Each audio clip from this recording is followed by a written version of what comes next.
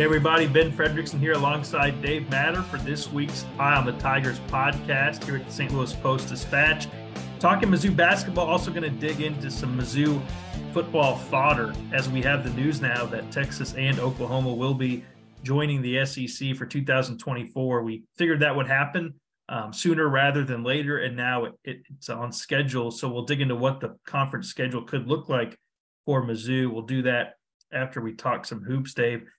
What a whirlwind, man. The Missouri Tigers are on top of the world, knocking off Tennessee in Knoxville, a Tennessee team that people might have wondered, well, they're falling apart. They've lost on back-to-back buzzer beaters. Then they turn around and beat Alabama at home, the first conference loss for the Crimson Tide. So Tennessee's still pretty good, and Missouri beat that team. Then goes to Auburn and looked like the first 5 threes didn't go in, and they turned out the lights for the night, an Auburn team that just really ran them out of the gym. What do you make of these back-to-back games for the Tigers? Well, it was a wild week. I was at both games, and the Tennessee game, it felt like 3 different games. It was like the first one was Missouri just dominating for like the first 25 minutes. I mean, they were putting on just a show offensively against a great defensive team. I mean, the fans there were they were stunned that it was going that way. And then Tennessee makes a comeback, which you expect. A little help from all the fouls that they were calling on Missouri. And then just a meltdown from the Vols, which we've seen before. And Missouri took advantage. And the DeAndre Golston shot, I think was the only shot he made all week, it seemed like, but it went in. And what a finish. And then we probably should have expected what happened next. Maybe not losing by 33 points, but Missouri was going to come down emotionally. I don't know how many times between my trip to Tennessee and my trip to Auburn, I heard the term house money. I think people feared that the Tigers would go into Auburn feeling like, okay, they already got one on the road. They can maybe put this one in cruise control. And it just looked like it. Like there just was no urgency on their end, on either end of the floor. Auburn was playing and they were feeding off their coach. I mean, Bruce Pearl's a maniac, and they were playing like that, like they had to win that game because he said they did. They called it a must-win game, and it was kind of to be expected, not to that degree, but it made sense in the end after you watch both games. Yeah, few things hurt me more than praising Bruce Pearl. It actually gives me physical agony, but credit to him for having that team ready to roll. And I think he had communicated to his Tigers effectively that if they wanted to feel like they were a team that belonged in the NCAA tournament, they could not cough up a game to Missouri at home after some of the games they have lost recently. And they came out and played like a team that could be incredibly dangerous in the SEC tournament and beyond. Now, maintaining that consistency is what keeps every coach up at night. And I'm sure Gates is wondering what happened between Knoxville and Auburn as well. Is it simple enough to say, Dave, that this team can kind of be determined its direction every night by what happens with its first 5 3-pointers? Because it feels like if 3 of the 5 go in, the first ones they shoot, lights, look out. I mean, no matter how far they're down, they can come back. No matter, they might just run away with the game and run a really good team out of the gym, like we've seen them do with Kentucky. I don't know if you'd say a really good team, but Illinois is a good team. They ran out of the gym. I mean, they can take off like a rocket against just about anybody. So I'm doing against Iowa State, but they're hitting threes and creating turnovers is the other part. But it seems like if those first few threes don't fall, they didn't make a single one in the first half of Auburn. It almost is kind of like, well, not their night. Right. And it's usually the threes, that is the kind of the signal that it's going to be a good or a bad night. But even at Auburn, it was layups. I mean, they missed 3 bunnies at the rim very early, and it seemed like it took any wind out of their sails that they had. I don't think they had a whole lot anyway. And it really seemed to impact them on the defensive end too. Like they were almost playing like they were afraid of contact, like they knew that they would get called for a foul if they had any contact at all, which is usually the case on the road anyway. And Auburn just had its way with them almost every possession, it seemed like, and nobody really got on track. Kobe Brown seemed a little passive. DeAndre Golston, he tried to play hero and it did not work. He was 1 of 10 shooting, and D'Moy Hodge never really got into the game. I thought the play of the game that just kind of embodied what was going on. Two of them really.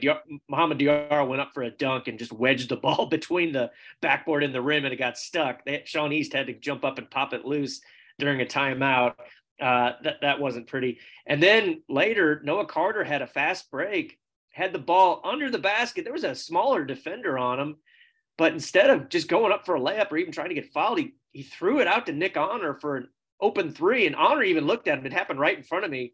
Honor looked at him like, why are you throwing this to me? Like, a three is really not that much more valuable than a two when we're down, 24-2 or whatever it was at the time. So they just looked very discombobulated. And, to Dennis Gates' credit after the game, he didn't say, hey, I saw this coming, but, what can you say at halftime of a game like that? You're not going to be able to magically turn things around. Auburn was playing possessed.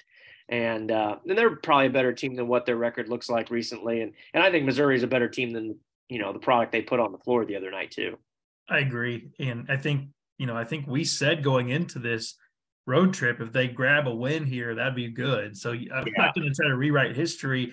It was a bad loss at Auburn, but it was an outstanding win at Tennessee. I mean, one that has been proven by what Tennessee just turned around and was able to do against Alabama. So you turn the page on that, and now it's back home for 2 games. But this first one and the second one, I mean, they've got 2 tough teams here, 2 teams that they have lost to previously on the road, and now they get the home games, and they're the kind of games they're going to be tough because Missouri doesn't have great matchups against A&M or Mississippi State, but also not the games that you're going to feel good about for your net rankings if you lose them at home. That's the reality. A&M is playing way better. I don't think they're getting nearly enough credit, but they also haven't played some of their toughest games. They don't play Alabama till the end of the regular season. They have some tougher games ahead, so we'll find out really what the Aggies are about. And we saw firsthand how Mississippi State can give Mizzou fits based off how they're built. So these next 2 games are sneaky big for this group, kind of before. There's never a soft spot in the SEC day, but before you really get what you should have 3 wins to finish up the regular season. You got Georgia, LSU, and Ole Miss to wrap this thing up. But these next 2 against the Aggies and the Bulldogs, they're pretty big. Yeah, they are. I think if Missouri goes 4-1, they're fine to get into the NCAA tournament. Probably even 3-2, depending on who the 2s are to. But it would be nice for them to be able to win this game Saturday, just maybe for like some psychological reasons, like maybe they could finally match up against a team that they're not really supposed to match up very well with. But A&M is tough. They've won 13 of 15. They've got 4 road wins in the SEC. They have swept Auburn. They've beat them twice, home and away. They've swept Florida home and away. So they've got some quality wins on their resume, and they play a very distinct style. They lead the country in percentage of points from the free throw line. Like, they just live at the foul line. So they're going to look to try to draw contact. This game officiating is going to be really important for this game, just on how fouls are called. They play pretty good defense. They're just a tough-minded team under Buzz Williams. They've won in Columbia before. Missouri should have no problem finding motivation for this game, after, losing at A&M already this year. This game's not going to make or break your net, but A&M is ahead of them. They're 31 as we record this. Missouri is 49, or 49, 44. I lose track. 49, I think. Where's Mississippi State? Mississippi State they are like a true bubble team right now. You see their name coming up as a team that is either like first one out, last one in, somewhere around there. In the net, Mississippi State is 44, so they're above Missouri too. Wow, I didn't know that. Yeah, and even though they have a losing record in the SEC, but they started off really well. So they played a better non-conference schedule. I mean, Missouri's still getting dragged down. But I used to knock the non-conference schedule, but it actually worked out because I think it got this team prepared to have the season that it's had. But it is still dinging them. For folks wondering what's going on with Missouri's net, you've explained this and you've done a great job of it. A lot of it is the non-conference schedule they had, which had great games in it against Illinois, against Kansas. Right. But outside of that was largely, I mean, it's not really debatable. It was one of the softest for a high major team in the country. Gates clearly planned it that way, and it looked smart now, but that's the baggage, some of the baggage they're carrying here. Right. And it wasn't just that they played mid-majors. Everybody plays mid-majors. They played some of the worst. Right. Like if you're looking at their KenPom numbers, Lindenwood 342, Mississippi Valley State 357, Houston Christian 354. It's you don't see high major teams playing 3 teams in the 300s. SEMO at 268. I mean, relatively speaking, that's a tougher game, much tougher game. So that's what's dragging down the strength of schedule, is the fact that they played 3 really, really bad teams. And you'd think maybe it balances out a little bit by playing Kansas, Illinois, and Iowa State, but it still drags that down. And their defensive efficiency numbers, that's what also drags the net down, because the net does take into account your offensive and defensive efficiency. Missouri's offensive numbers are really good. Defense, really bad with other teams that are in the field. And that's just because they give up so many points, like both games last week, 85 at Tennessee, 89 at Auburn.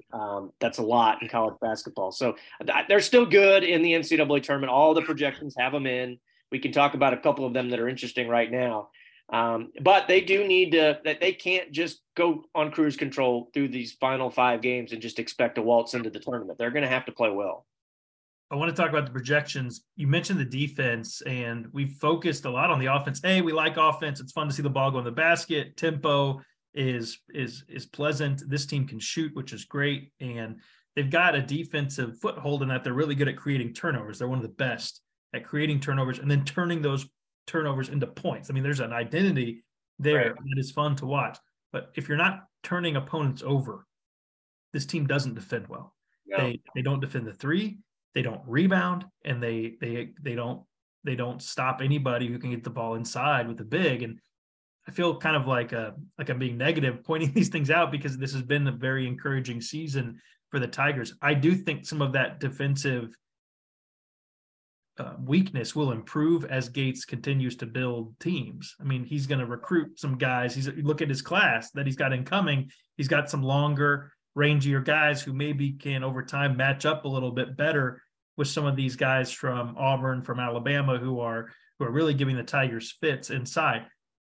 If you lock Aiden Shaw in the weight room and throw away the key for the offseason, maybe he's a little more ready next season as a sophomore than he is right now. So not panicking, but that is the biggest concern about this team right now. And it's not close, is that it's not, will Isaiah Mosley play or not? I mean, they've won some of their best games without him. That's going to be a nightly story. It's, can they defend well enough to make any sort of significant tournament run or statement? Because it's great when the shots fall and you can outshoot the team. And if you are getting those steals, then that counts as defense.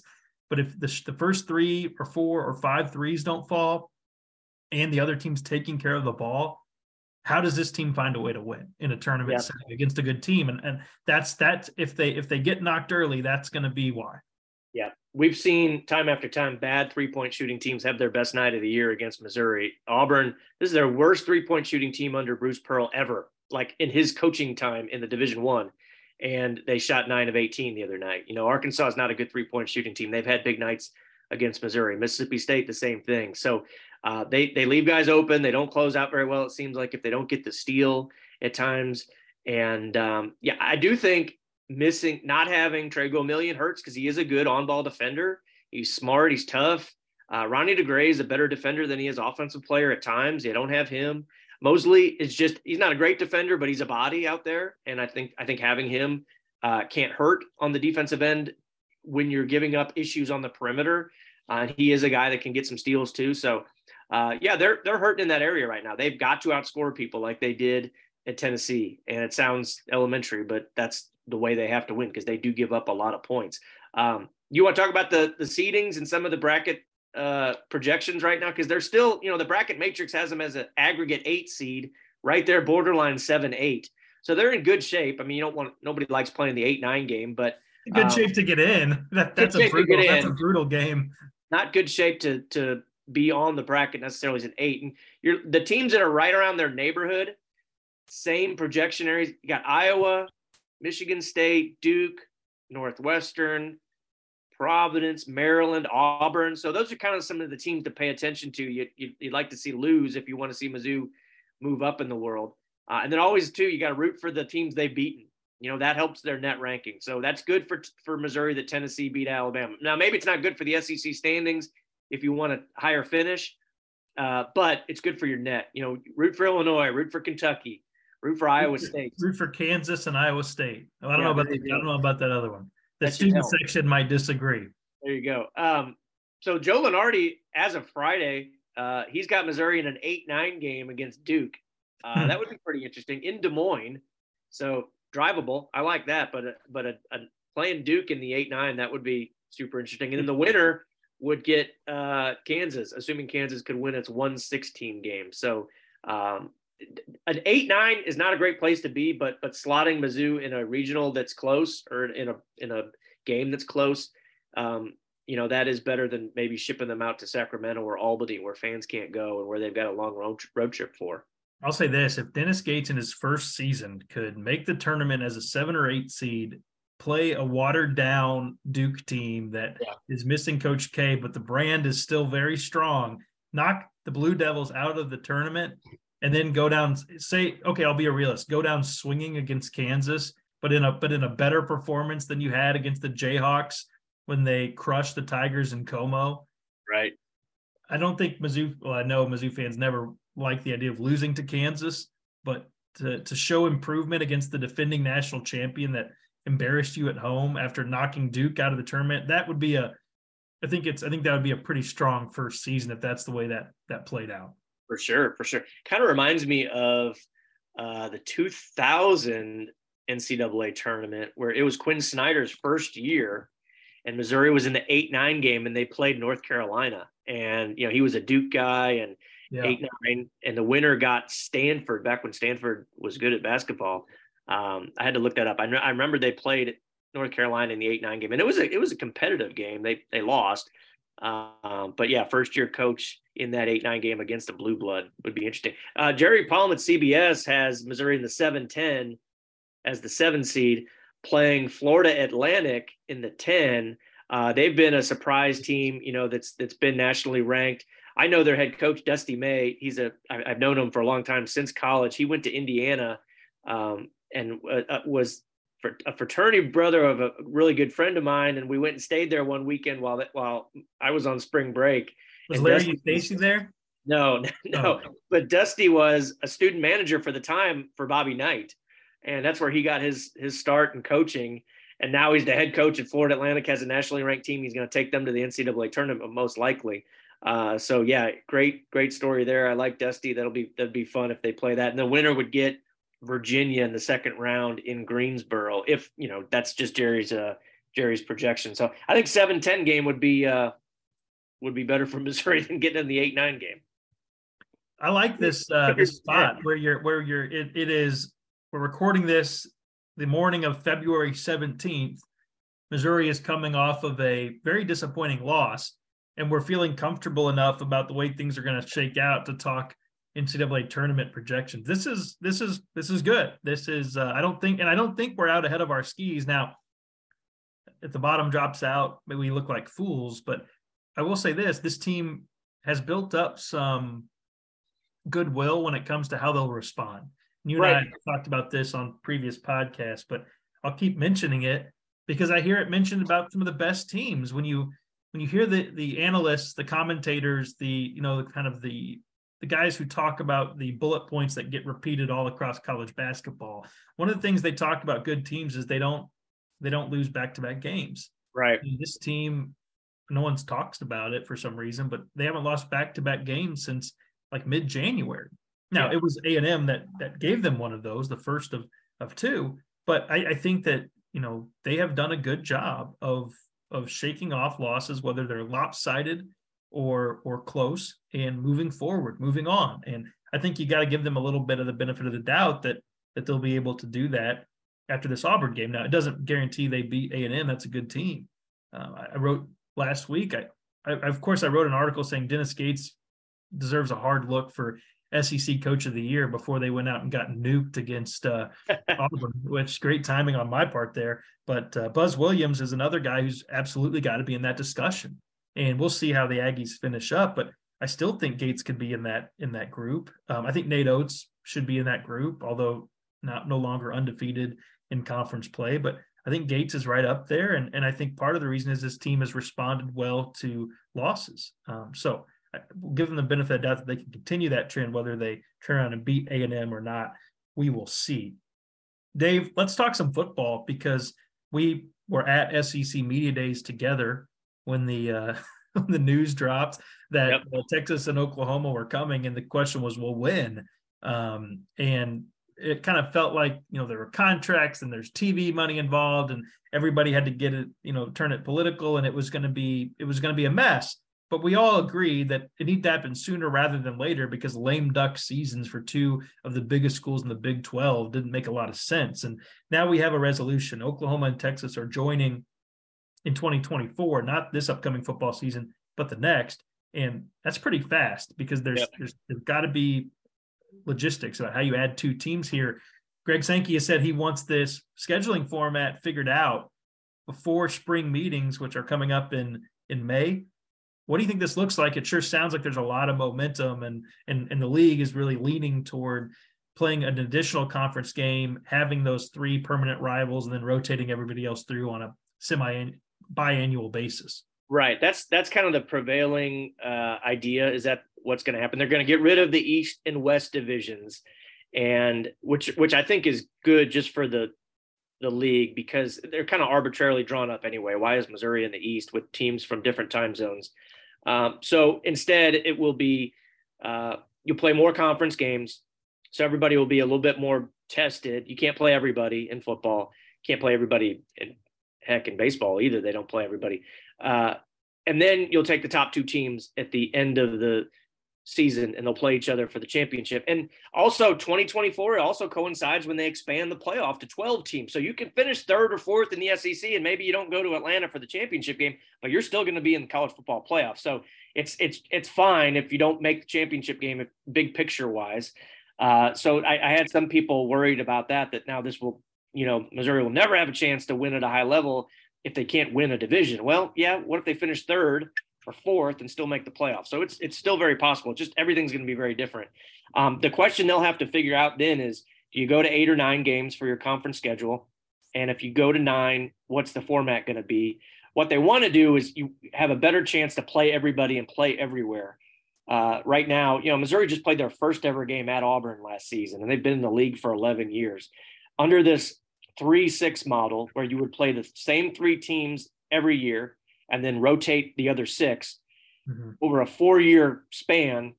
Not that every player plays 4 years for the same school anymore, but if you do play for 4 years, you will play everybody twice, at least twice, home and away. So you'll get to experience every SEC stadium over a 4-year career, which would be great. I think that's something that's really lacking in the way that they do it now. Yeah, I think, I've heard from fans sometimes who've said, like, when's it going to feel like, and I think this is, look, we're talking about significant amount of years now, but I think it would even help continue to ingratiate Mizzou, A&M, Texas, Oklahoma into the SEC by making those trips. It's kind of like going to family reunions. The first ones are awkward maybe, and they don't feel like family, but you go every year or every other year even, and you start to feel like you're a part of that, and you are a part of that. I think that format makes sense. I think the SEC has to lean into playing SEC. You just don't know what the future is going to be, and the circle the wagons mentality seems to be the way to go. And if you're Vanderbilt or Missouri or some of these other teams, you might go, man, you really want to keep adding conference games, but I think it's going to be, the focus should be on getting good enough to win those games, not advocating and arguing to play easier games. These are games that fans want to see, fans want to go to, fans want to, buy tickets to be there when those teams come to town. And that's got to be what drives this discussion, playing games that people want to see, playing games that lift up the conference as a whole. So I like the 9-game idea. I think the best, we had talked previously about pods or things like that. Yeah. I think get rid of the divisions, no pods, and this is the way to do it, which leads to the question, and everybody's having this debate is, okay, well, if that's the format, and it sounds like that's going to be the format. There's enough reporting from folks who are tied in, like our pal Ross Dellinger. Ross isn't just pulling stuff out of nowhere. He's getting inside intel, and he's suggesting that this is the way this very well could go. which leads to the question of, okay, who are Missouri's three permanent rivals? You have to factor some things in here, Dave. The SEC is going to want to have a mix of good, strong opponents and maybe more manageable ones. If you're a team that isn't an SEC heavyweight, that's Missouri. It maybe gets a little more difficult to figure out which ones are more manageable ones. There will be a mad push for lots of teams to have the easiest ones. And there are also entrenched rivalries in the SEC for years that will take precedent, and also ones that just can't be ignored. Like Texas is brand new to the league, but Texas has to play A&M annually, and they have to play Oklahoma annually, and they have to, I would think, play Arkansas annually.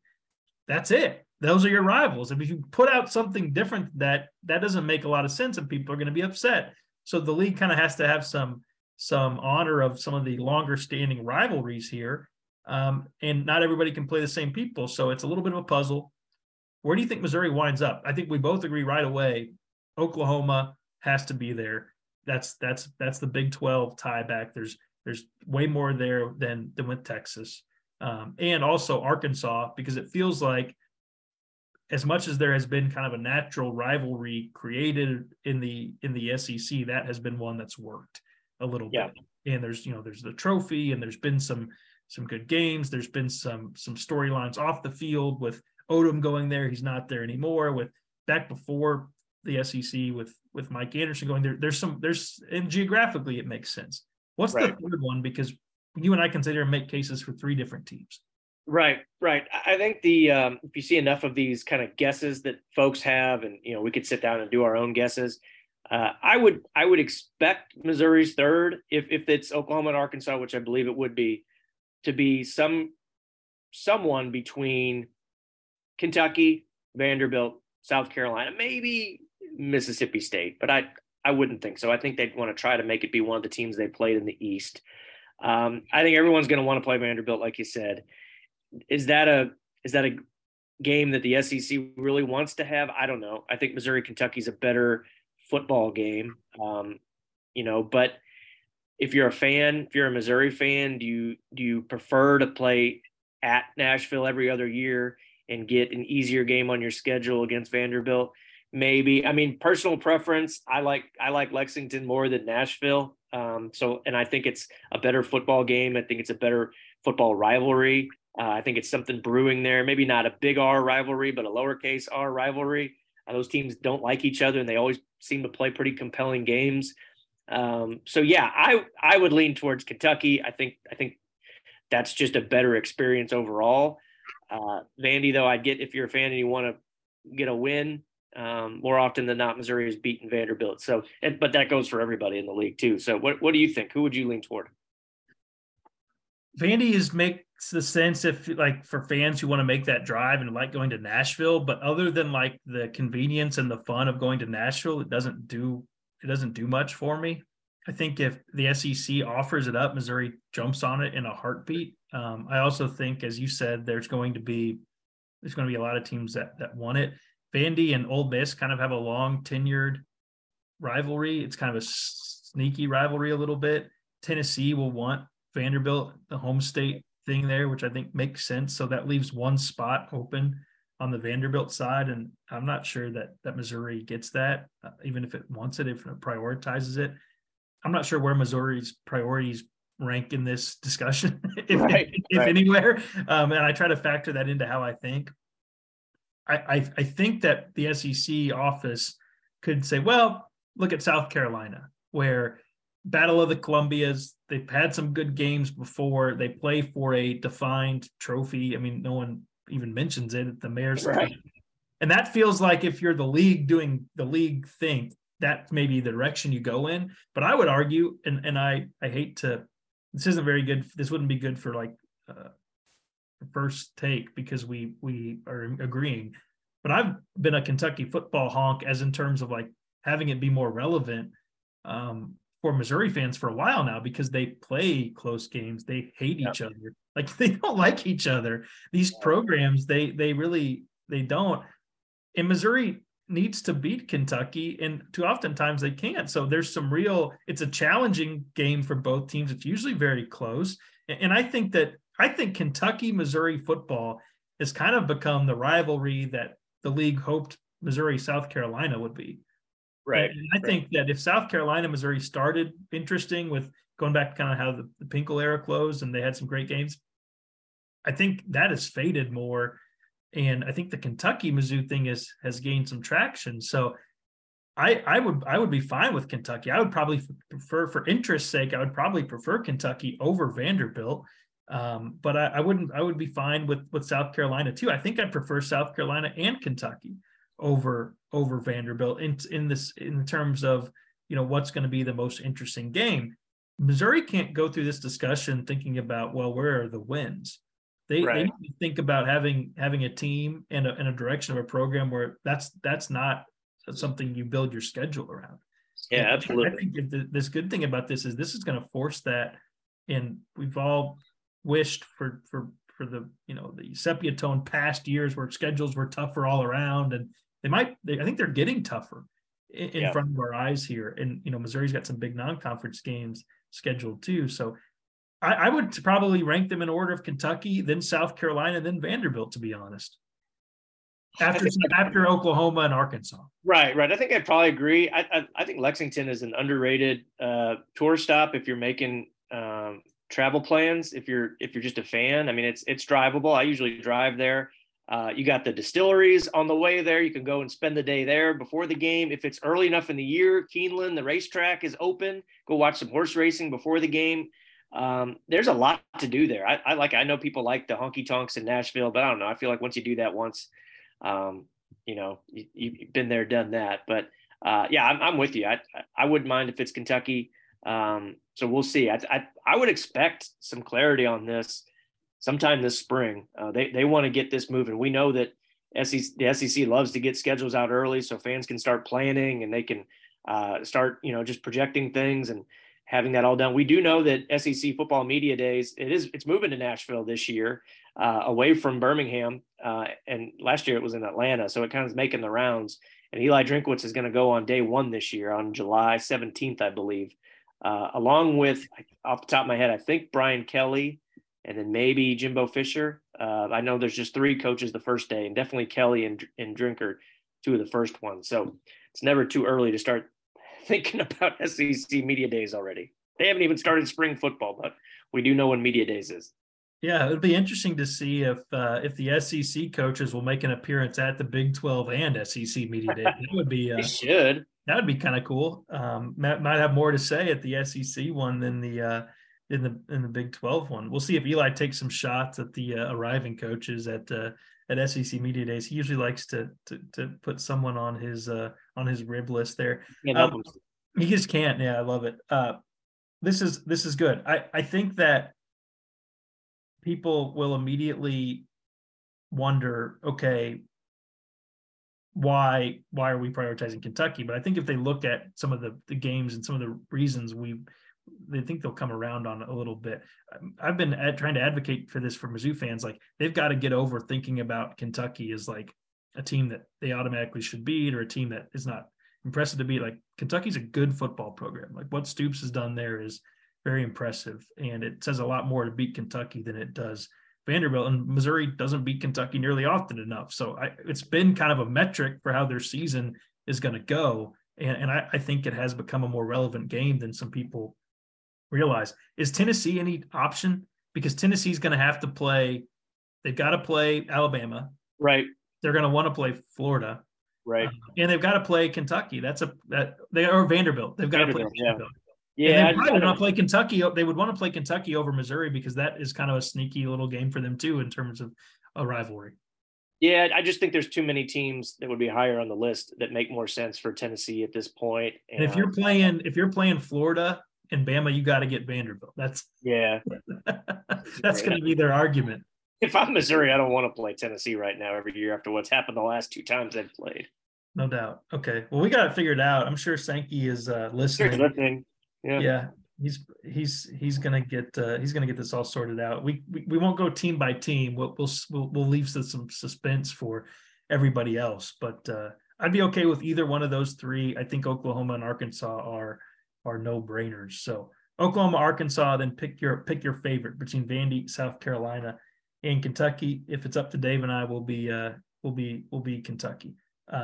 So anything else we need to hit on before we roll here, Dave? I think we've covered it all. It's been it's a busy week, busy times for sure. And hey, shout out to Mizzou Wrestling. They not only beat Iowa State the other night at home, number 3 Iowa State. They set a program record for attendance. They had like 4,500 there, which is huge for wrestling. And Brian Smith's team now has got a couple of weeks off before Big 12 championships. It still sounds funny to say Big 12 championships, and then the national championships. Both of them, I believe, are in Tulsa. So we'll see if they can get some guys on the podium here in a few weeks.